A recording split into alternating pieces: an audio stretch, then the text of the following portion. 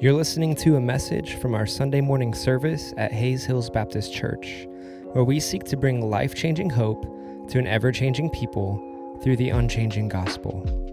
If you'd like to learn more about our church, you can visit hayeshills.com. Our prayer is that this message would serve to equip and empower you to live as a follower of Jesus in conjunction with your belonging to a local body of believers. Well, we're currently walking through our series on 1 Corinthians, which we'll be in for the majority of this year. We'd encourage you to follow along, and we hope that this message serves as a blessing to you. We are continuing our series of 1 Corinthians this morning, and we are picking up in chapter 6, which is really a passage about sex and sexuality. And as soon as I say that, I know some of you might be cringing a little bit because maybe you're a parent with some younger kids here, and I just want you to know I'm going to do my best to keep this PG, but still use the language that's presented to us in the scriptures here, so addressing these things. And so we're going to use words that are here in 1 Corinthians like sexuality, how God designed sex and sexuality for good, the word porneia, where we get our English word pornography, and sexual immorality. And so I'll do my best to keep things mild, but understand if at any point you feel uncomfortable or you need to step out with a kiddo, please feel free to do that. I mean, we want this place to be a place that we can have families and kids in as well, but you know your children best, and so I encourage you to do what you would need to. And my hope is that some of this will leave room for more conversations for all of us to have with our kids and even our spouses on this topic. So, Corinthians chapter 6. I guess as Pastor Aaron is out on vacation, I guess I'm thanking him for this text that we land in this morning. So I'm going to do a fair bit of kind of theological lifting and groundwork, and I'm going to do that as quickly as we can. And so to give us context to what Paul is engaging in 1 Corinthians 6. And he's coming from a Jewish and a biblical understanding of sexuality and our bodies. And so he has this as his groundwork and baseline for where he intersects with the Corinthians in this text. And so I want to take us back so we have that same view that Paul would. And so we're going to go back to Genesis chapter 2. So if you want to flip back there with me, I'm going to do this as quickly as I can. But there's a little bit here. So Genesis chapter 2, verse 4. We'll read this for us. This is the account of the heavens and the earth when they were created, in the day that the Lord God made the earth and the heavens, when no bush of the field was yet in the land, and no small plant of the field had yet sprung up, for the Lord God had not caused it to rain on the land, and there was no man to work the ground. And a mist was going up from the land and was watering the whole face of the ground. Then the Lord God formed the man of the dust from the ground and breathed into his nostrils the breath of life. And the man became a living creature. So in the beginning, God creates the heavens, meaning the space, the solar system, the stars, the planets, the moons, the earth, mountains, rocks, oceans, trees. God created the universe. And then, as you read the story, God fills and populates the universe with really three types of creatures: animals, angels, and humans. And so quickly, animals are purely kind of physical, meaning animals don't have a soul. Llamas, giraffes, they don't go around asking, why am I here? What is the telos of my being? Animals are only physical creatures, part of this physical creation. Angels, on the other hand, are spirits. So yes, angels can sometimes appear in physical form, but angels by definition are spiritual, meaning pure spirits, spirit beings. But out of the tens of thousands of creatures, animals, angels in the universe, God creates, at the pinnacle of his creation, humanity. Male and female, humans. And they are this hybrid of both the physical and God gives them souls, the spiritual. And they are integrated beings. Pastor J.D. Greear uses a nerdy word to describe this. I like nerdy words. He calls it a psychosomatic union, which means that our soul, psycho, and body, soma, are one. And you really can't separate the one from the other. As an aside, yes, when we die, we go, our spirits go to be with the Lord.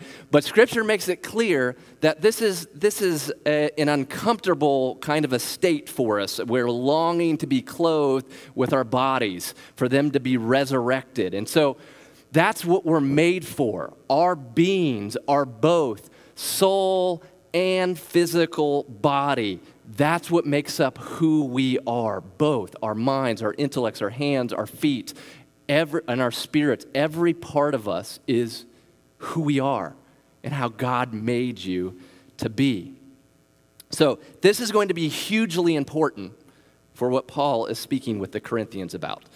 And then also, as part of our humanity, is our sexuality. So keep reading here. Genesis 2, verse 18. Then the Lord God said, "It is not good that a man should be alone." Amen. "I will make a helper fit for him," which in Hebrew can basically be translated, men need help. And that, by the way, is a theological fact. We need help suited for us. Okay, now skip down to verse 21. "So the Lord God caused a deep sleep to fall upon the man, and while he slept, he took one of his ribs, and he closed up in its place with flesh. And the rib that the Lord God had taken from man, he made into woman and brought her to the man." So one of the first stories in the Bible is really a love story. And who's the author of this love story? God. God brings the woman to the man, and he writes poetry. "Then the man said, 'This at last is bone of my bones, flesh of my flesh. She shall be called woman, because she was taken out of man. Therefore a man shall leave his father and his mother, and hold fast to his wife, and they shall become one flesh.' And the man and his wife were both naked, and were not ashamed." So, I mean, can you imagine this? No guilt, no regrets, no shame, no insecurity, naked and no embarrassment, nothing, just absolute innocence. That's how the Bible starts, with the story of humanity. God creates male and female. God creates marriage. God creates sexuality. And so I want you to notice two things about our sexuality before we move on. First is, and if you're taking notes, first is sex is beautiful. So reading the story, who creates sex? God. God creates it. Not Hollywood, not modern culture, long way before any of that. I mean, seriously think about it. Before any of that, God in his genius, in his brilliance, is the one who thinks up our sexuality and sex itself and his design for it, to enjoy for our union in marriage and to procreate. On the canvas of all creation, God sets up male and female. And the command he gives them is be fruitful and multiply, fill the earth. I love how C.S. Lewis talks about how we create like God creates in some fashion, just in lesser ways. That God loves to create. I mean, spends so much articulating his grand creation to us. And he loves to create things that create other things. And so this is one of the beautiful ways in which we image God in the wonderful ways that he has designed sex before the fall, or designed it, period, is so that, and everything echoes of this in the universe. All of his creation is reproducing, is having one after the other, and he wants us to do that in even more special ways than anybody else can. So, understand that we were sexual beings before we were sinful. God designed us that way. Adam and Eve enjoyed one another in perfect innocence. So, sexuality and sex does not mean bad, dirty, unholy, or just physical. Absolutely not. Sex and our sexuality is a beautiful, healthy, good, and right part of our humanity, how God designed it. And so the second thing that I think we need to understand is sex is also powerful. The first sentence of the Bible about sex says, in verse 24, they will become echad in Hebrew, or one flesh is how the English translates it. They,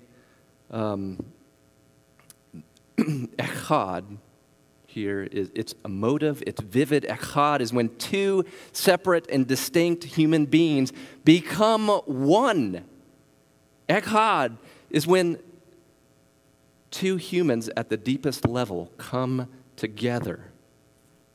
And so it pushes two souls together, two souls into one, which is why in the story of the Bible, the only context that's strong enough to handle this fierce-like, raw, untamed power is marriage. A man, verse 24, will leave his father and his mother and be united to his wife, marriage, and they will become one flesh, echad. By marriage, the Bible means that they are together in a lifelong bond, covenant, not temporary, not 3 years, but as long as you both shall live, for richer or for poorer, for better or for what? Worse.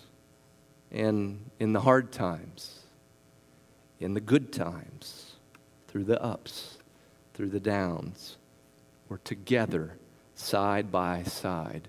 It's that kind of covenant relationship that's the only context strong enough to handle the power of sexuality as created by God. Sex is beautiful and sex is powerful.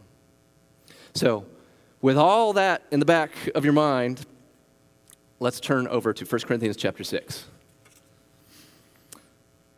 So 1 Corinthians chapter 6, I will read here our passage starting in verse 12. All things are lawful for me, but not all things are helpful. All things are lawful for me, but I will not be dominated by anything. Food is meant for the stomach, and stomach for food, and God will destroy one and the other. The body is not meant for sexual immorality, but for the Lord, and the Lord for the body. And God raised the Lord, and will also raise us up by his power. Do you not know that your bodies are members of Christ? Shall I then take the members of Christ and make them members of a prostitute? Never. Or do you not know that he who is joined to a prostitute becomes one body with her? For as it is written, the two will become one flesh. But he who is joined to the Lord becomes one spirit with him. Flee sexual immorality. Every other sin a person commits is outside the body, but the sexually immoral person sins against his own body. Or do you not know that your body is a temple of the Holy Spirit within you, whom you have from God? You are not your own, for you were bought with a price. So glorify God in your body. So we're in Corinth, this Greco-Roman city that Paul had planted a church in about 3 years ago, and so now he's writing to this church. And one of the macro problems in this church is what Paul calls porneia, which is the Greek word where we get the English word pornography. But in Paul's day, porneia means sexual immorality, meaning any and all forms of sexuality outside of the Genesis, one man and one woman together in marriage.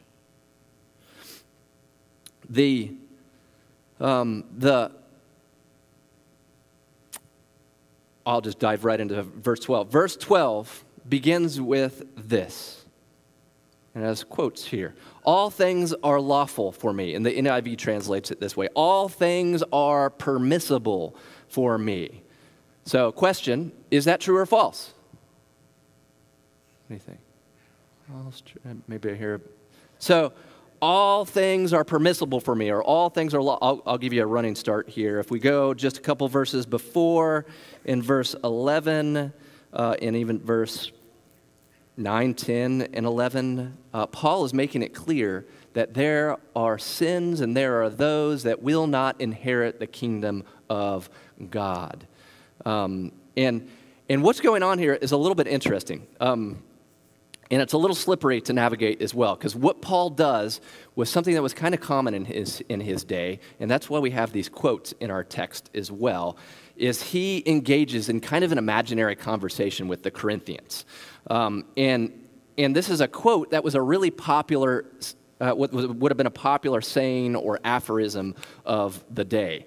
And so he's using it as just a point to engage and kind of counterpoint with it as well. So this is not something that he intends to want to agree with.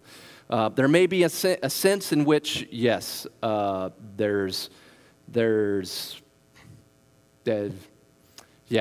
sense is that no, we don't come to Christ and do whatever we want.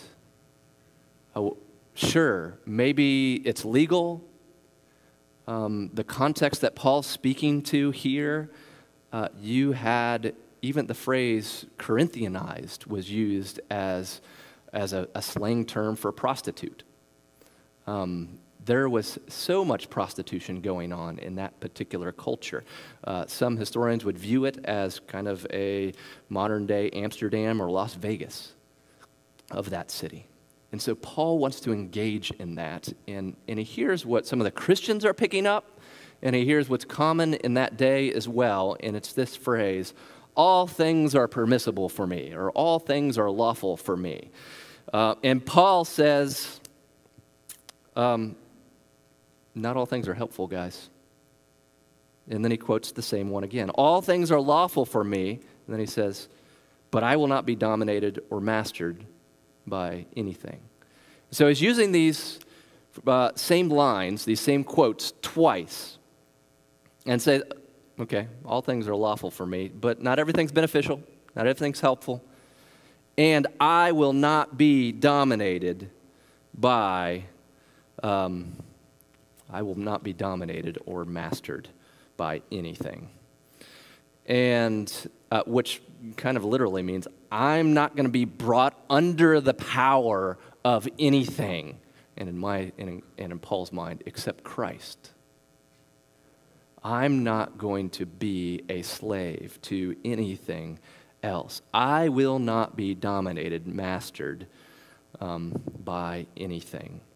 And so I think Paul's getting at something that really Christians need to understand and we can lose sight of.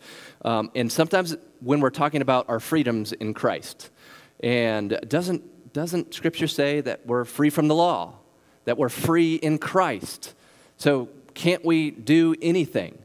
Isn't it permissible or lawful to do anything? And almost all the time when the biblical authors are speaking about our freedoms, they're speaking about it in contrast to being enslaved to sin. We have broken the bondage of sin. So we are free from sin, from being under the control of sin, not free to sin. Christ does not redeem us so that we can be free to sin,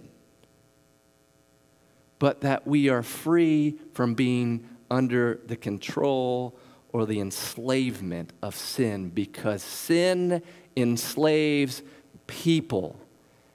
And many of you can probably testify to that from your own experiences of how sin turns into patterns. Patterns turn into habits. Habits into what the Bible would call strongholds, meaning places where the enemy has power over you and you want to stop, but you cannot. What modern psychology would call addictions, where you're addicted and you want out from beneath the power and the sway of that sin. Paul's point is, listen, when you think about freedom, it's not, hey, we're free to go and do whatever we want, because you're going to be a slave and mastered by those sins that you seek to serve and gratify. They will just want more and more and more from you, and they will not give up. So I will not be mastered and dominated by anything, because I am free, because Christ has set me free and broken me from the bondage of sin. So Paul's taking that on with this first saying here. Then we have a second saying. Verse 13, food is meant for the stomach, and stomach for food. My Bible in the ESV, it stops the quote or the saying right there, which I think is a mistake. Some translations extend it to the end of the sentence. I'm going to argue that I think it goes all the way to the end of the sentence there. And so it includes this second part, and God will destroy both one and the other. So you have Corinth, it's about 50 miles from Athens and kind of Greek philosophy. And what was really popular then, and I'd argue is still has quite a stronghold today as well, is just Platonic ideology. So Plato, Socrates, and Aristotle, these guys. You add this Platonic idea that, just to super simplify it, is the body is bad and temporary, and the spirit is good. Or physical things. Physical things are bad. Spiritual things are eternal and good, and we should strive for those. And he applies it to our bodies, humanity even as well, that you get phrases like this of, you know what?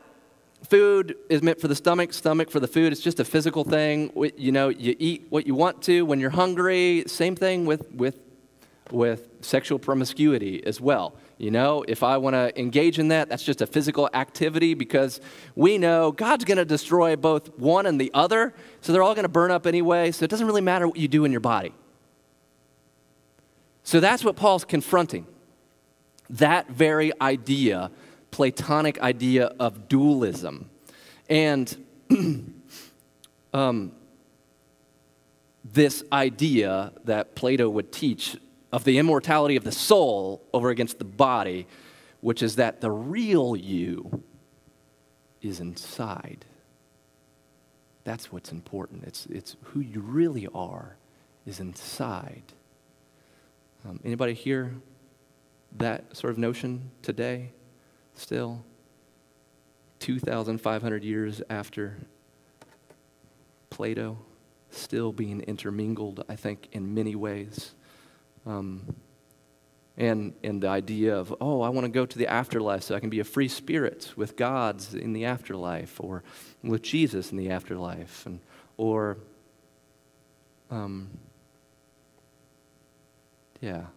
is the real us underneath our skin in our soul, and it's really our souls that are eternal.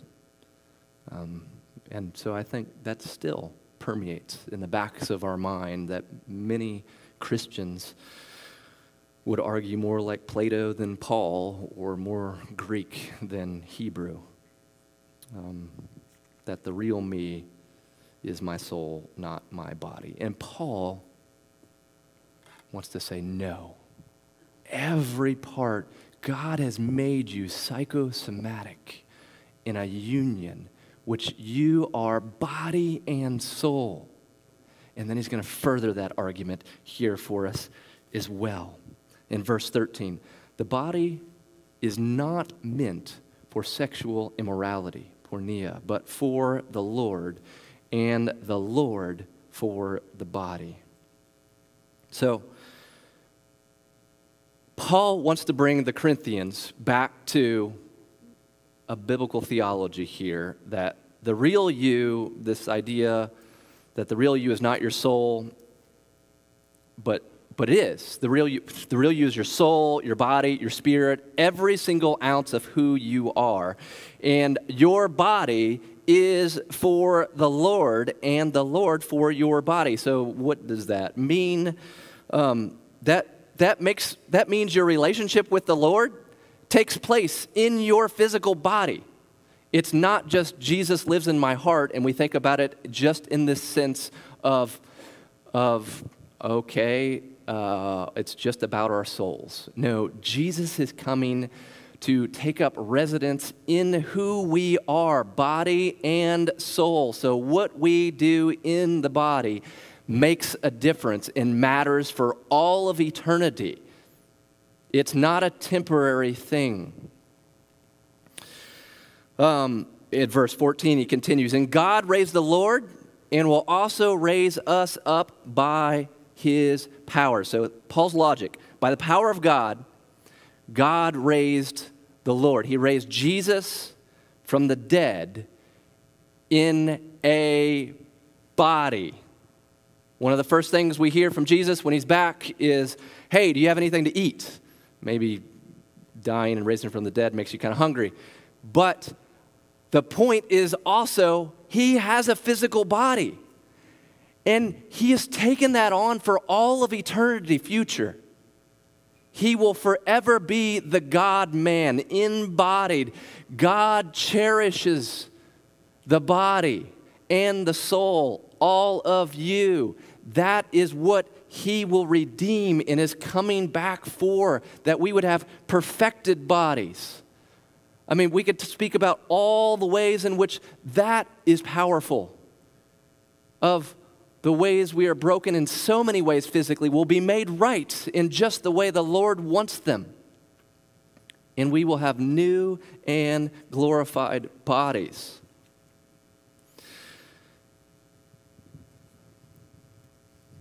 Verse 15, he goes on with questions.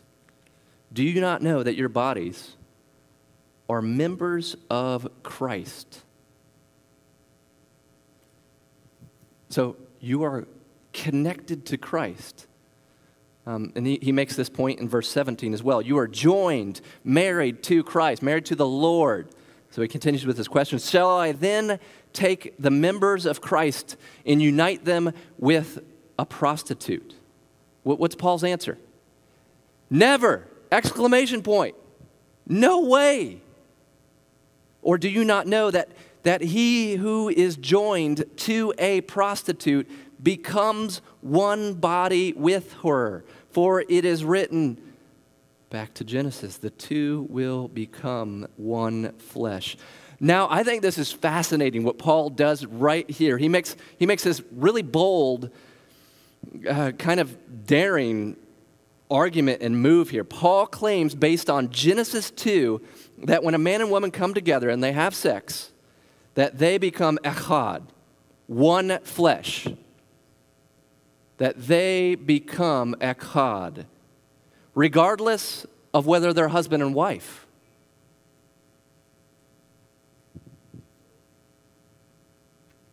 Or they're a man and woman for $20. Or a boyfriend and a girlfriend.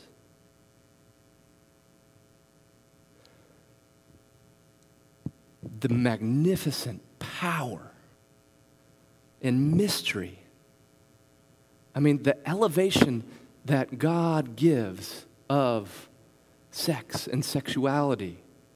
I mean, I don't get the claims that, oh, the Bible has such a low view of sex.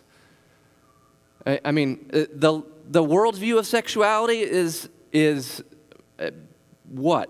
It's just physical. It's just biological. It's only momentary coupling of bodies that are coming together for their own release. It's about your urges, your cravings, your own selfish needs. It's primal. It's the other person is just an object, or to simply fulfill your needs or your lust or your desires, your cares. There's nothing permanent going on here. No, the biblical view of sex is huge. When you engage in any sort of porneia, you are tampering with things that God has set aside as eternally significant of our bodies, that are connected to the Lord, that are now mingled with a prostitute, that are now fractured in so many different ways.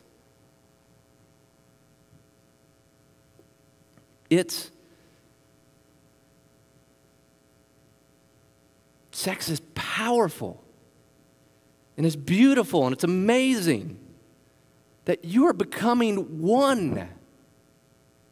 I mean, two people, male and female, are somehow mysteriously now one.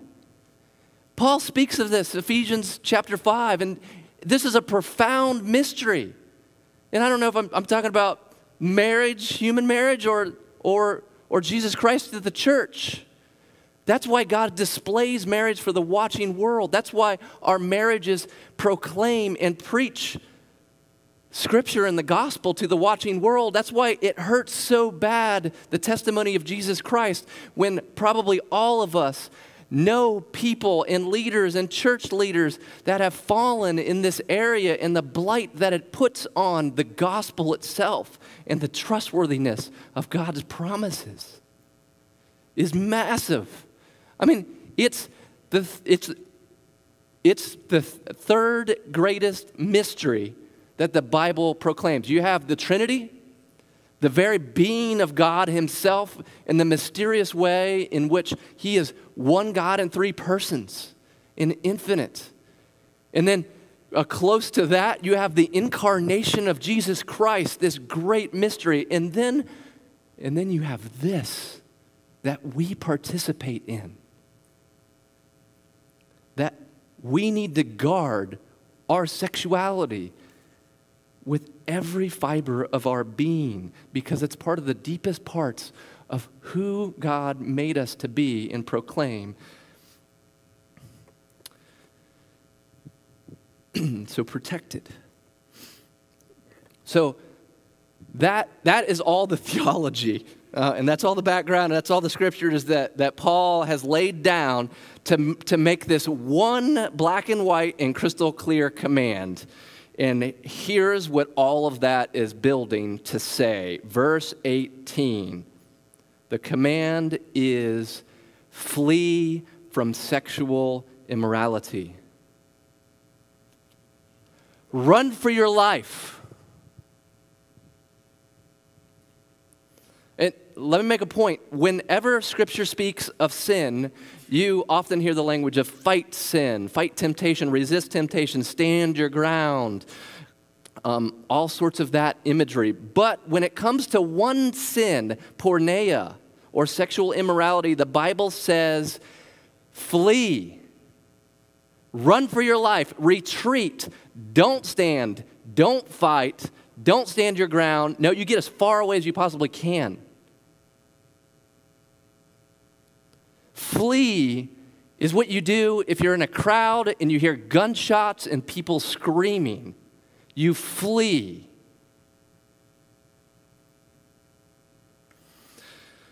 Many scholars think Paul right here has in view the story of Joseph and Potiphar's wife.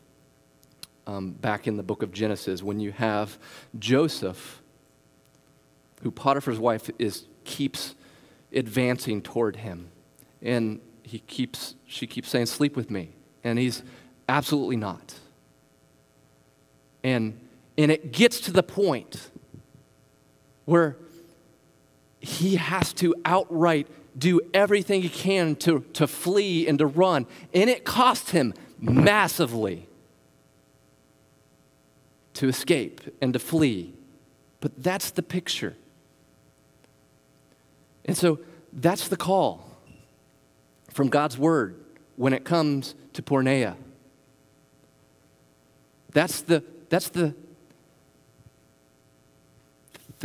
theological underpinnings that Paul wants you to hear and see and understand. So flee. I mean, it doesn't take long to research and pull up the statistics for pornography. It's not just a male issue, it's a female issue too. It's rampant, it's ubiquitous. The likelihood is many of you may have viewed pornography or will today. And it's the sort of thing that practically I would say to you, and Paul would say to you, repent and flee. And you're not going to escape this on your own. The practical step would be bring it into the light. Tell others. Confess your sins so that people can come alongside you like I would want to. And even though you understand the gospel, would be able to, in the midst of that, articulate the gospel to you that Christ died for those sins too, and he wants to set you free from the bondage of that. He wants you to be free. Free. Don't you want to be free? There are so many ways in which our sexuality has been broken. And so we come and we flee.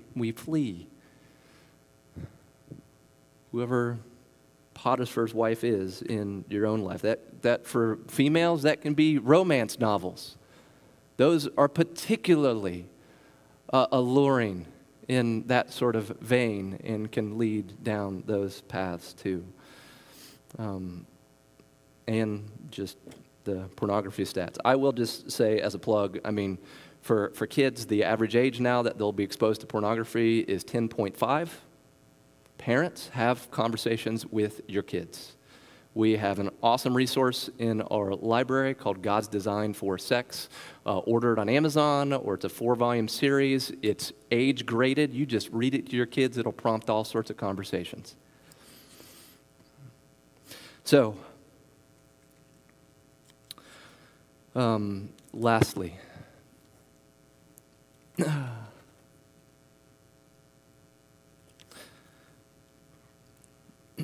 flee from sexual immorality.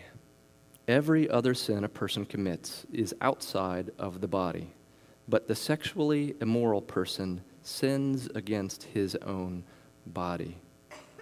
And Paul explains that here, verse 19. Or do you not know that your body is the temple of the Holy Spirit within you, whom you have from God?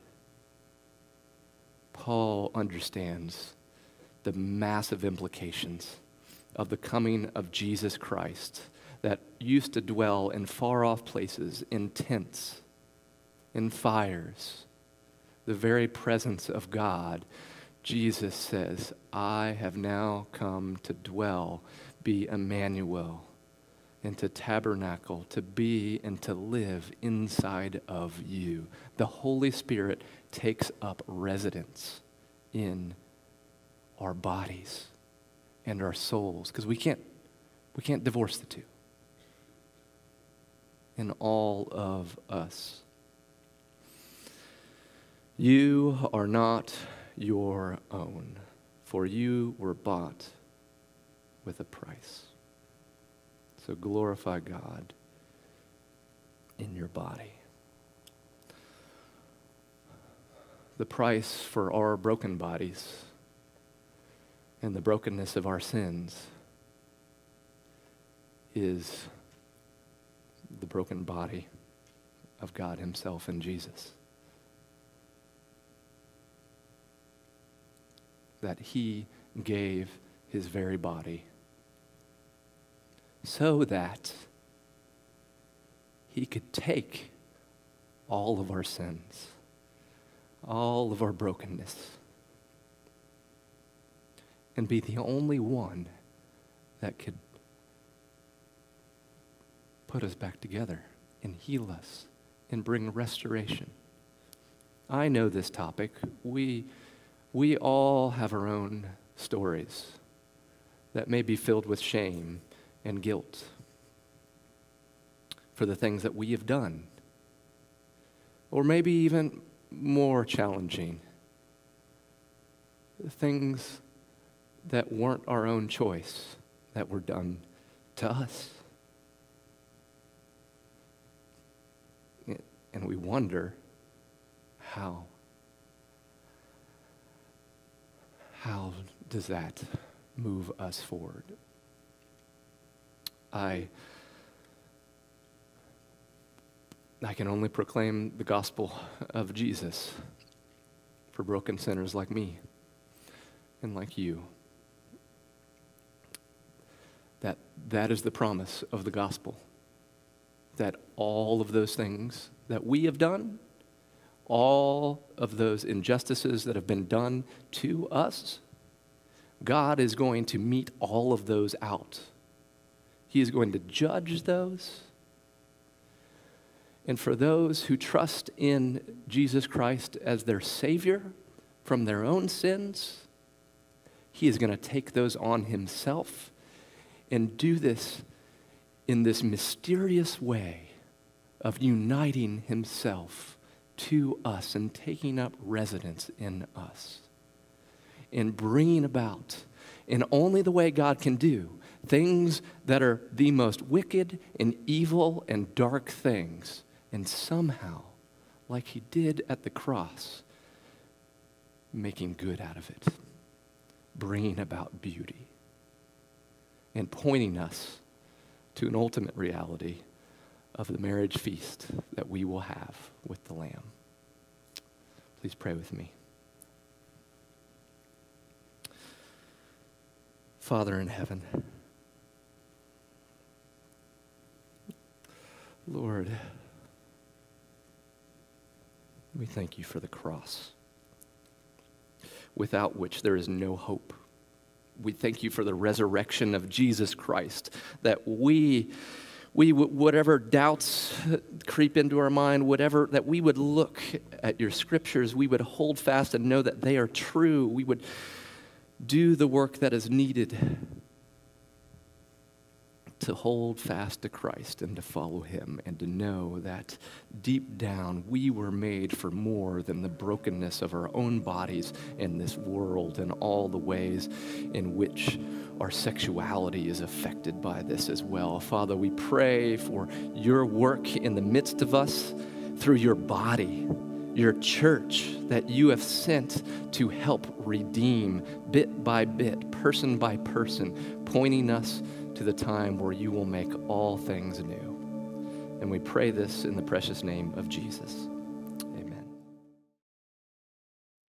Thanks for tuning in to the Hayes Hills Podcast Network. Feel free to follow us for more content, and if you'd like to learn more about our church, you can visit us at hayeshills.com.